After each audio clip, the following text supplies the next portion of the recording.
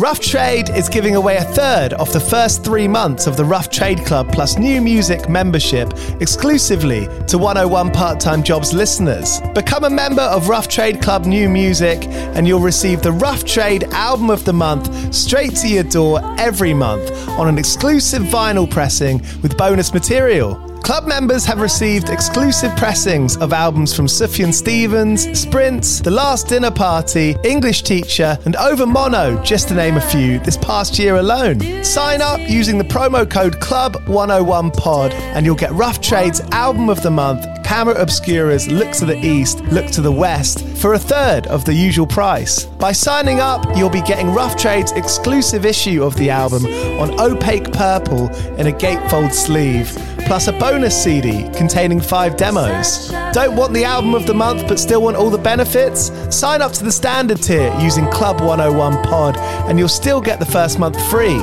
You'll also get free shipping on all orders, 10% off at the bar and on secondhand vinyl in store, and exclusive access to sold out Rough Trade events. So don't hang around. Head to roughtrade.com/club and sign up with the code CLUB101POD.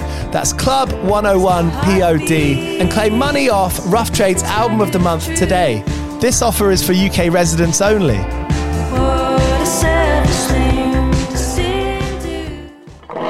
Do you play in bands? I did for the longest time. And I wish that I knew that DistroKid was a thing. I don't even think it existed back then. DistroKid makes music distribution fun and easy with unlimited uploads, and artists keep 100% of your royalties and earnings. 1 million plus artists rely on DistroKid to get their music on Spotify, Apple, YouTube, TikTok, Tidal, Instagram, and all the major streaming services. When you get DistroKid, you can see a DistroKid bank and withdraw your earnings. You get notified when you've earned royalties and you can withdraw via the app. And you can even check your streaming stats on Spotify and Apple. Get 30% off your first year on DistroKid by going to distrokid.com/VIP/101pod. 30% off for your first year. That's not bad. We know it's a tough world out there. Why don't you make it easier for yourself? And to get 30% off that free year as an artist, where you get 100% of your royalties and earnings, go to distrokid.com/VIP/101pod. All right, stay with me. I'll be right back after this. The headlines remind us daily the world is a dangerous place. The elites in charge say everything's fine. Stop noticing. But you know better. And your gut knows that time is short to prepare for a world that is 4 missed meals away from chaos. My Patriot Supply has helped over 3 million families become more self-reliant and is the company Americans trust to prepare. Go to MyPatriotSupply.com and secure their best-selling 3-month emergency food kits. Each contain delicious breakfasts, lunches, and dinners, averaging over 2,000 calories per day. Secure at least 1 food kit for each family member. For a limited time, save $200, plus get free shipping on all their Ready Hour 3-month emergency food kits. You're not ready if it's not Ready Hour Foods. My Patriot Supply also has solar power generators, water filtration units, biomass stoves, heirloom seeds, and critical survival gear. Shop MyPatriotSupply.com today. MyPatriotSupply.com.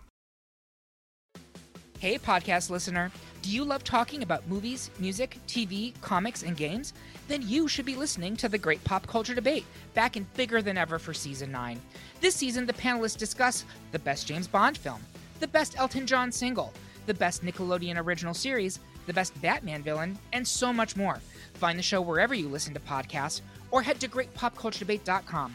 More than 100 topics are already available. Subscribe today. All right, you're listening to 101 Part-Time Jobs with me, Giles Bidder. For a large chunk of these older episodes, I've had to cut the original intros as part of a migration process. So all that means is we're going to get straight into the interview here with the name that you clicked on. No warm-ups, no preamble, just a straight 1, 2 and in. You ready? 1, 2...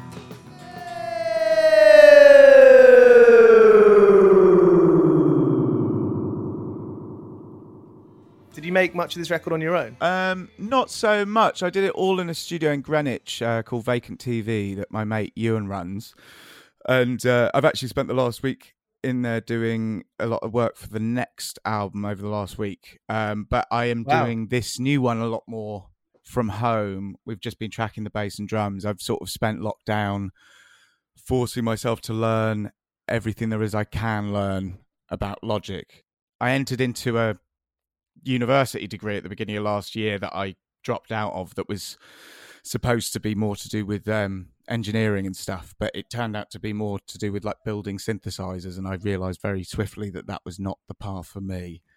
So you dropped out quite quickly. Did you sort of presumably you lost some money there? I haven't focused on that yet. Sorry, I'm burying my head in the sand. I'm sure I have, but it was worthwhile anyway in terms of just. I think what was good about it is I went and realised, no, it's all right to just be an artist and to go and do what you do. Because I ended up doing maths courses and coding courses and these things that I've never historically had any talent at, and realised that very quickly. Right. Well, this is a podcast, of course, about part-time jobs, and I think that's what a lot of musicians that I've met and spoken to, and artists across the board generally, being a student is that kind of perfect kind of middle ground where you can perhaps kind of subsidize at least part of that endeavor that you feel like you need to do in a way. And it did make things clearer for me in terms of how to self-produce certain things. It was just it was more of a realization that I could just learn a lot of this off YouTube, the stuff that I wanted to take from it, and not have to go and learn maths and binary and stuff like that. So I think I just didn't read the what the brief of the course was well enough. I was just excited as a completely unlearned person to have been entered into a course. And so over the years, obviously you were in Let's Wrestle, years ago. I mean, what's changed between then and now in terms of your perspective of, playing music for a living / as much as you can? I think it's gone up and down, really. I think Let's Wrestle, I started that band when I was about 15. So I was still in secondary school, and I remember taking in, like, when we got Single of the Week in the NME to my music teacher and stuff like that. It was just, so I never did any further education or anything, and then scraped about doing jobs in record shops. But Let's Wrestle took off quite quickly, and we did quite well to start with. So that sort of, I didn't focus too much. I just spent a lot of time signing on and just getting away with what I could get away with. And then when the band ended, I thought I've got to go get a real job. And, I ended up working in this pub for a year and a half, 2 years, where I ended up managing, which was fun, but very debauched. And then that sort of, I think that weighed me down for a couple of years and made me feel a bit ashamed of making art, or, whatever that you should be making money or whatever. And it gave me a bit of a lapse in confidence. Absolutely. I mean, I completely understand. I feel guilty all the time doing this podcast because there is this kind of like overarching, like, you need to be making money, where that's bullshit. People get by in all sorts of ways. Totally. Yeah. And I think it's just a thing. I don't think there's many ways to know how to make money in this environment in making art and stuff. So it's in the same way there's no textbook to create art, there's no textbook into how to make it a business. So it's sort of it's taken a few years for me to get there, but I feel very much in the sort of, I'm very pleased that I've come to a point where I'm just confident in the fact that I'm doing what I should be doing. Yeah. And I still work, well, I don't know if I'm going back here, but I've been working in record shops for the last couple of years. Well, one record shop, Sister A in particular, over the last few years, which has been good. Sort of, it's good to be around music and stuff. But I don't, now I'm at the point I'm like, I don't know if there's a shift waiting or what's going on. What's going on with them. So I've spent the morning just figuring out, how do I make any money? So it's interesting to instantly be on a podcast talking about it after having that thought this morning. I find it fascinating that, it can take years and years and years to figure out what you're trying to do. Yeah, totally. And it does get clearer if anybody younger who sort of, freaked out about it is doing it. It does become clearer, but it is Yeah. definitely an uphill struggle a lot of the time. And one of the most common stories is, you know, you get a band or an artist and they do have that lightning in a bottle first EP or first album. Yeah. And then it, you know, at that time they're like, you know, everything's on the up, you know, your job kind of lays by the wayside or being a student or whatever. And then you do the thing, you go on tour for a couple of years. And then so often it can get muddier from there. Yeah, totally. And I think I'm grateful in the sense that I've always managed to be a cult artist rather than somebody who sort of jumped up the ladder and had one big record or whatever. You know, I think that's a lot harder to work around a lot of the time. When you sort of have a stable sort of cultish following, it sort of works a bit better because you may not be making heaps of money, but at least you sort of know where you are in the scheme of things. Totally. And it does put you in, and it's not a negative in a way, but it puts you in a defined space, I suppose. Let's Wrestle to me did have this kind of esoteric kind of like, you know, what is this strange thing feel about it, and you know, sometimes that makes it hard for people to get into. Oh yeah, there's definitely lots of reasons it's hard to get into my music, which is interesting because I imagine it's interesting for you because at the end of the day you're, you know, like many other people, just doing your best to do your thing. Yeah, and I think it's interesting. You know, Let's Wrestle is a very different beast to what I'm doing now. And in terms of, we were just three teenagers, just sort of, you know, we were listening to a lot of really weird post-punk stuff and sort of just doing what we could figure out. And I think, you know, as time's gone on, the more I've realised the value in sort of songwriting and having a sort of more pop mentality into what you're writing or what you can subvert within that as well, and what you can sing about, what you can, you know, what's the darkest thing you can put in a pop song or, you know, whatever. And it's been interesting subverting it in that way. But it's also, there is another element where I'm like, oh, it would be quite nice to have a hit or, you know, something like that, you know, and not constantly cut off your nose to spite your face or make your work so conceptual that it's impenetrable. Yeah, absolutely. And I feel like Appalling Human is all of those things. Yeah, I feel like it's the best sort of culmination of what, you know, my thought process has been over the last couple of years. It feels like a very solid statement of that kind of thinking, I think. Right. And so you've been working at Sister Ray for a while. I came up in conversation the other day. When you walk into a record store, conversations more often than not are awkward. Yes, definitely. Can we debunk what the record store, the record shop, we're not American, the record shop weirdness is? Where does that come from? There's many reasons, I think. I think a lot of the time people who, you know, completely stay in the most obscure music trends going, not really equipped with having the best social skills, and they're usually the ones employed. But that's not always the case. And then another thing is, you get a lot of questions throughout the day, and it's very tiring. You know, there's a lot of questions that don't make any sense. You have a lot of people come in and use the turntables and just put the needle on the slip mat and ruin the thing. There's a lot of things to get annoyed about.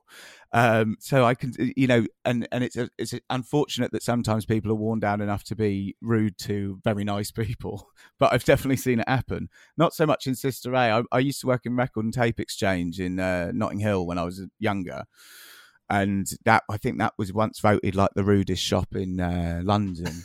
And yeah, and I remember there were certain people there that was just so, you know, they'd be rude to me, you know, like there was no, everything was fair game, which I, you know, in spirit I quite liked. I gravitated towards. You meet people throughout your life, you know, who are just absolute music snobs. Yeah, you know, for lack of a better word, and it's obviously documented in High Fidelity and somewhat in like Empire Records, and it's kind of all around us, this kind of music snobbery, and it does make you laugh, doesn't it? Because people play caricatures of themselves. Oh, it's fascinating how people use that as their identity, and actually, I think the really good thing that I've had personally from working in record shops has actually made me incredibly open-minded to music, because I can see how small-minded some people are about certain things, or, you know, if something's naff, then it's just never going to be played or whatever, you know. And it's sort of, I in retaliation to that, has tried to seek out some of the naffest stuff I can find and find the weight, the cultural weight behind it. because so much of it does come from marketing, which in essence is like kind of capitalist bullshit. It's nothing actually to do with the art, the music. Do you know what I mean when I say that? When do you mean from the industry? Well, just how a record is presented through its press release, through its artwork, through its general marketing in a record store. Well, totally, and I think I also really enjoy that side of things as well. I find that really interesting, and it's like I was watching the new BBC documentary on Keith Haring, and sort of that sort of art as commerce thing. Art should be for everybody, and I very much agree with that, and sort of that's why I like pop music so much, is that it is capitalist bullshit at the same time as it being art. There's no real line, and you can make it as grandiose as possible and make it seem like it's conceptual art, and that's fine. But then you're still selling it. You're still, it's still a product. You're still shifting units in a way, and I think that, because when I was younger, I had I think it was a split between whether I would become a visual artist or a musician, and I inevitably went with music because of that aspect of it, because it was marketed, because it was commercial in some sort of way. In the sense that there was a kind of more defined career path? No, not in that. I think in the, like, I don't know. I think, it's like if you go into a shop and you find something really inappropriate or weird in there or whatever, it's like getting one past someone. It's like, right. In a sense, what's the weirdest thing I said it before. It's like, what's the weirdest, darkest thing you could get in a pop song, or what? I remember thinking, I was listening to, when I was a kid, I listened to Marquee Moon by Television, and the fact he got the word ventriloquist in the song, I was really impressed with. And and those sort of things, I think those are the elements that, and that's an incredibly popular record and has sold a lot of records, and quite rightly, because it's fantastic. But those sort of things where that's poetry, but you wouldn't buy a book of Tom Verlaine's poetry in the same way that you'd buy Marquee Moon. It feels quite like it's infiltration, and I feel like maybe that kind of aspect is maybe a common thread between some of the most sort of shocking or most amazing or interesting records. Yes, totally, and I think that's always the thing. It's like infiltration. It's like that's the idea behind everything I want to do. It's like, if I can get one past somebody, then I'm happy. yeah. And the fact that it's going to be a physical thing that you can hold in your hands. Yeah, totally. And someone might not be wise up to the joke until 6 months down the line. Well, exactly. And it's also, it's like trying to find terminology for stuff that, people may not have necessarily heard. I used in one of the songs on the record, I used the phrase Pepsi habit, which I was really proud of getting into a song, because it's a cocaine abuse reference, but it's so innocuous when it's like there, you wouldn't really pick up on it or whatever. I love those bits in songs where it's like, oh, there's something quite deep behind it, but somebody could take it. It's Partridge going, Sunday, bloody Sunday. The kids have come in with the papers and right. I mean, drugs in music's quite interesting, because there's drugs in lyrics everywhere. In rap and hip hop and that side of the world, it's far more less dressed up than it is in country or rock. Yeah, there's a lot of subtlety in guitar music, drug reference. I guess so. It's been I think over the last few years, it's been a real fascination, the idea of addiction, and sort of and those sort of themes have come through a lot in the writing. I think just being around a lot of people using a lot of heavy drugs has sort of infiltrated it, and sort of my own experiences with it. And I think I'm always drawn to sort of art that depicts the darker side of things, like Toulouse-Lautrec painting his prostitutes or whatever. That's always going to be more entertaining for me than Picasso or whatever. And I don't know why I gravitate towards that or whatever, but that seems to be a big influence on everything I do. Well, I think it exists there, and it's such a prominent, well-known subculture that's hidden. I think that's the main thing, is because it's so omnipresent, especially London. The amount of drugs in London all the time is just, you're around it constantly, and nobody really talks about it. And you never know when when you meet somebody, you never know when you can mention it, or or suss out, is this a person who takes drugs? Is this not? It's like a weird thing. And also, drug people can sense other drug people, and that's an interesting aspect of it. And I think it's if it's not talked about honestly, then it's just going to continue in the same vein. And it's not, I'm not glorifying it. It's a very ugly thing, It's just, I just don't understand why it's not talked about. Same thing with if you grow up a man and you're not meant to speak about how you feel, it's the same sort of thing. I just don't really understand it. And it's more that's the side of things I would like to explore, of the things that people won't talk about, or the things people feel uncomfortable talking about. I'm a big fan of the Fatberg when that Fatberg panorama came out a couple of years ago, and then they had that tiny little 5 centimeter cubed bit of the Fatberg in the London Museum of London, tiny little thing in the corner. But I loved it in the documentary because I'm being serious. The reason why I love it so much is because it's factual history documenting what goes down people's toilets. Yeah, of course. Yeah. And I think and half of it was drugs. Yeah, of course. Yeah. Not half. Nearly half. You got to get rid of them somehow. But that's why I found that slightly, because journalism can be bullshit, as we know, and the history books can be rubbish as well. Of course, yeah. When you were working at the record store, I read or listened to an interview. It might have been a podcast, so I hope I'm not making you double up here. Although that's kind of what you're supposed to do on a PR campaign, aren't you? Just say the same thing. It's all good. I'll say anything you want. But when you worked at the Music Video Exchange, or is it the Tape Exchange? Yeah. I remember at the entrance test. Yes, Can you tell me about that? The entrance test was like, I don't know if they still do this, but this was when I was about 18. And I did it once before when I was 16, and you went to a school desk in one of the shops, because they got a whole row of shops in Notting Hill, and there's one like main shop where the office is above, and you have to sit in the shop on like a schoolboy's desk and fill out a 5-page test on your either music knowledge. I think there were 3 pages on music, 1 for rock and pop, 1 for dance music, and 1 for classical.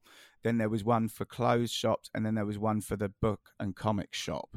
And I think I passed the rock and pop one, and then like most of the soul and dance one. I couldn't do any of the others, so I ended up working there for the next few years. But in what you were saying of why one of the reasons people can be so rude at a record shop, that's not the best way of hiring people. You could have absolutely no social skills whatsoever. You could be a hermit, but you collected a lot of records. Often a lot of people who collect a lot of records are hermits. So it's bizarre hiring policy. I wonder if they still do it. Were you given much warning on it? Did you know you'd be having to do some of this homework? It was sort of legendary. I knew I was really fascinated with Record and Tape Exchange because it's. I heard the epic soundtracks from Swell Maps work there. It's so nerdy. But and I'd had, sort of family friends and stuff who'd work there and tell you stories about like Aphex coming in with his little portable record player and stuff and testing out all the records in the shop and stuff. And it seemed so exciting when I was younger. And it's funny, I had a bit of a weird experience a couple of years ago where I was sort of like, I thought about what it was I wanted to achieve by the age of like 25 when I was about 15. And it was sort of live in your own flat, have a girlfriend, go and tour, release a couple of records and work in a record shop. And I went, oh shit, I've done all of that. I should have set my sights a bit higher than what I've, done. I should have had some more ambition or whatever. And I think that spurred into like a bit of a weird crisis for a while, but I feel like much more centered from it now. But it's interesting, those things do completely form you. And I think when you don't have, I think because all I wanted to do was make music and art and stuff like that, I didn't have any interest in making money. It just never dawned on me until I was in serious poverty that it was the important part of living. So you've never really had that moment where you're like, oh shit, I've got to give up. I've got to sort of stop prioritizing playing music over everything. Oh, I think that all the time. I don't think everybody does though, don't they? It's like, it seems like, you'd have, I think especially when, I've had a lot of issues with anxiety and depression over the years, and it will just be a bad day. Will be like, what are you doing? Stop everything. Why are you doing this? Get a real job. And I would be so useless in any other capacity. I'd be so terrible at any job. And like I've done it where I've even gone through with having, interviews places. And I a couple of years ago, I ended up going for a job interview at the label Warp. And that would be like, if you told me when I was 15 that I would be qualified enough to go for a job interview to work at Warp Records, I would have been absolutely giddy and over the moon. And I was really excited about it. And I arrived at the office, with the big Aphex logo and stuff. And I was just like, this is brilliant. I'm so excited. And then sort of I got into the thing. And when I got into the office, I went, no, I just want to make music. I don't want to work here. Like, it would be a fantastic job, but I want to have the time to do what I want to do. And as much brilliant experience as you get out of working a job like that and actually make some money and do some stuff, I just knew I couldn't do it. And then I really, I went really tense in the interview and completely ruined it. And was really weird and gave some really weird answers. I think kind of throwing it for myself in like a self-destructive way. But it's. So I've got to the point where at points I've gone, yeah, I am going to quit music. I think when I made the first solo album, that was a reaction to, in my head, I had quit music, but I kept on writing stuff. And that's what that album was. I think it's got to be a good thing. I mean, it's easy for me to say and easy for anyone listening to Appalling Human to say, but it's a good thing that you threw that interview because... I mean, when I was in my touring band a few years ago, I went for a job interview and got it at Festival Republic. And so I was on the marketing side, editing the website, just basically admin, glorified admin. Yeah.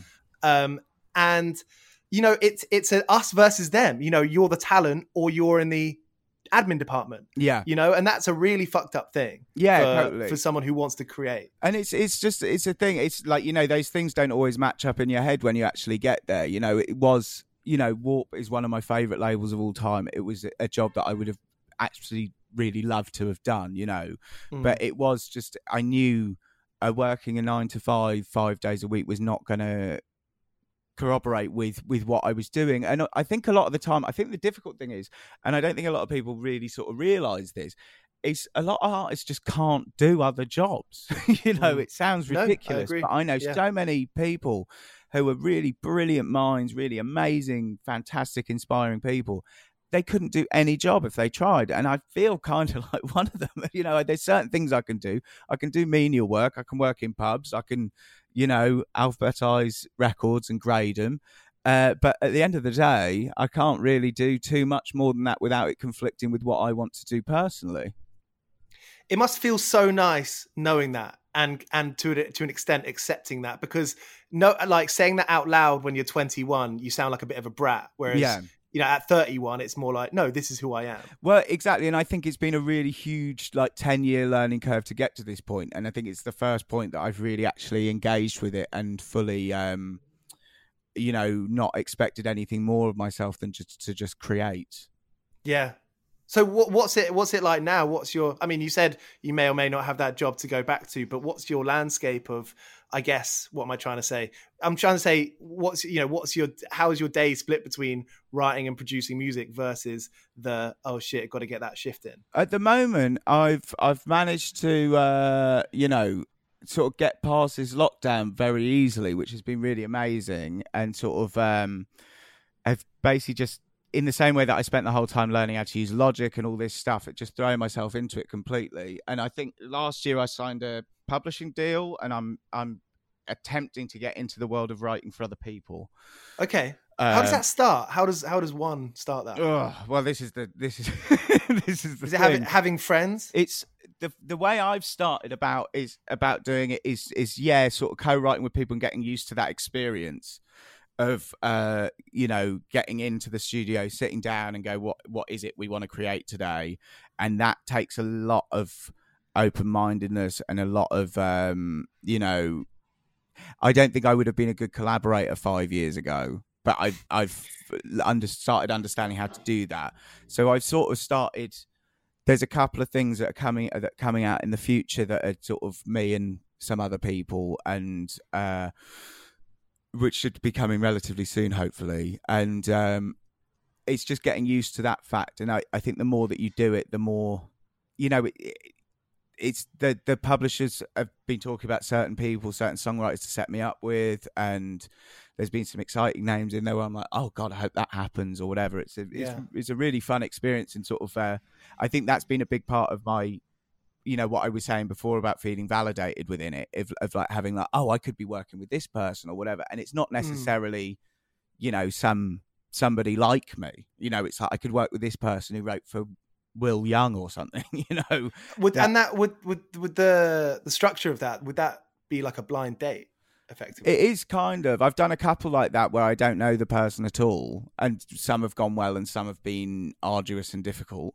But it's just learning. I think it's the same thing. It's the same thing if you work in a studio, you're an engineer. It's like having to sort of adapt to people's personalities the whole time. How good are you at sort of navigating your way amongst a crowd of all kinds of different personalities? Do you think that's a strange question, isn't it? No, it's. I think it's interesting, and I think people change within that so much, don't they? It's I used to be incredibly caustic and cutting, and I've got quite a dark sense of humor, and I can I can be a bit scathing at times, and I would put that to full use when I was a snotty teenager. And then now it's sort of a thing of like, oh no, I want to be friends with people. I want to get on with everybody. I want to make good work and all these things. So it does adapt, and I feel very much like I'm far better at it now. I mean, there's obviously points where you have like massive social anxiety and you don't want to be talking to anyone or whatever. But you just have to push. The only way to sort of combat that is pushing forward with it and trying your best at it. Do you think that sort of anxiety, that the pangs of anxiety, social anxiety that you have, was that like exacerbated by touring in the past? Do you think? No, I don't think so. I think I was so young when I was touring a lot, and like we used to do a lot of grueling touring in America and stuff, and I was very young when that happened, so I was sort of okay with that. It was more, it came with drugs and age. I think those are the two things that caused it. I got a bit older and took a lot more drugs, and then I had a few years of wilderness, very socially anxious, and then stopped taking as many drugs and felt a lot better. And how does that manifest itself? Is it like an OCD thing, or how does it come out of you? I just go very quiet. I'm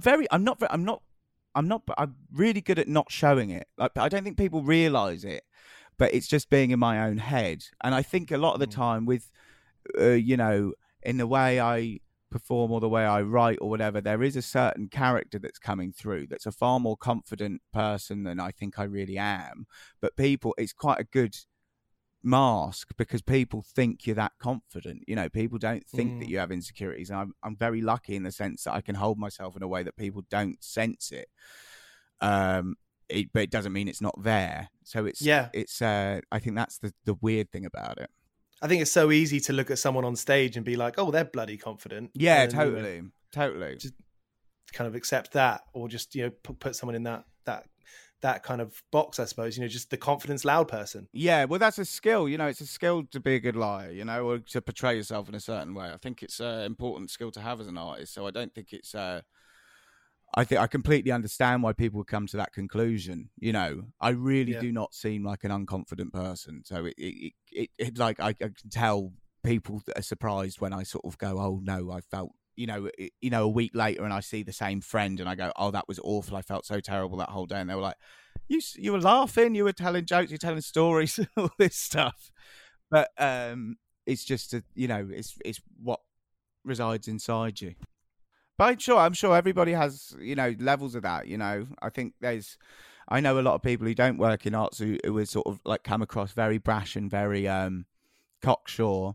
And then, when you get to know them, you realise, oh, you're not like that at all. I don't think it's all necessarily to do with the job. I think a lot of people can experience that.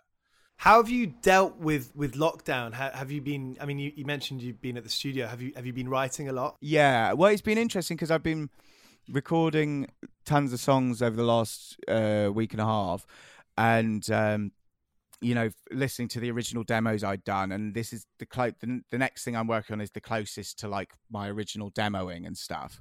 And that's definitely come from having more ability as an engineer to sort of build stuff up. And I can go into the studio and tell the musicians, I want you doing this, I want you doing this, I want you doing this. And that has definitely been an asset in changing how to write and record. And it's interesting listening back as well and going, oh, that's about that, or that's about that. And, you know, the way I see things in the moment in comparison to how you feel a couple of weeks later or a year later.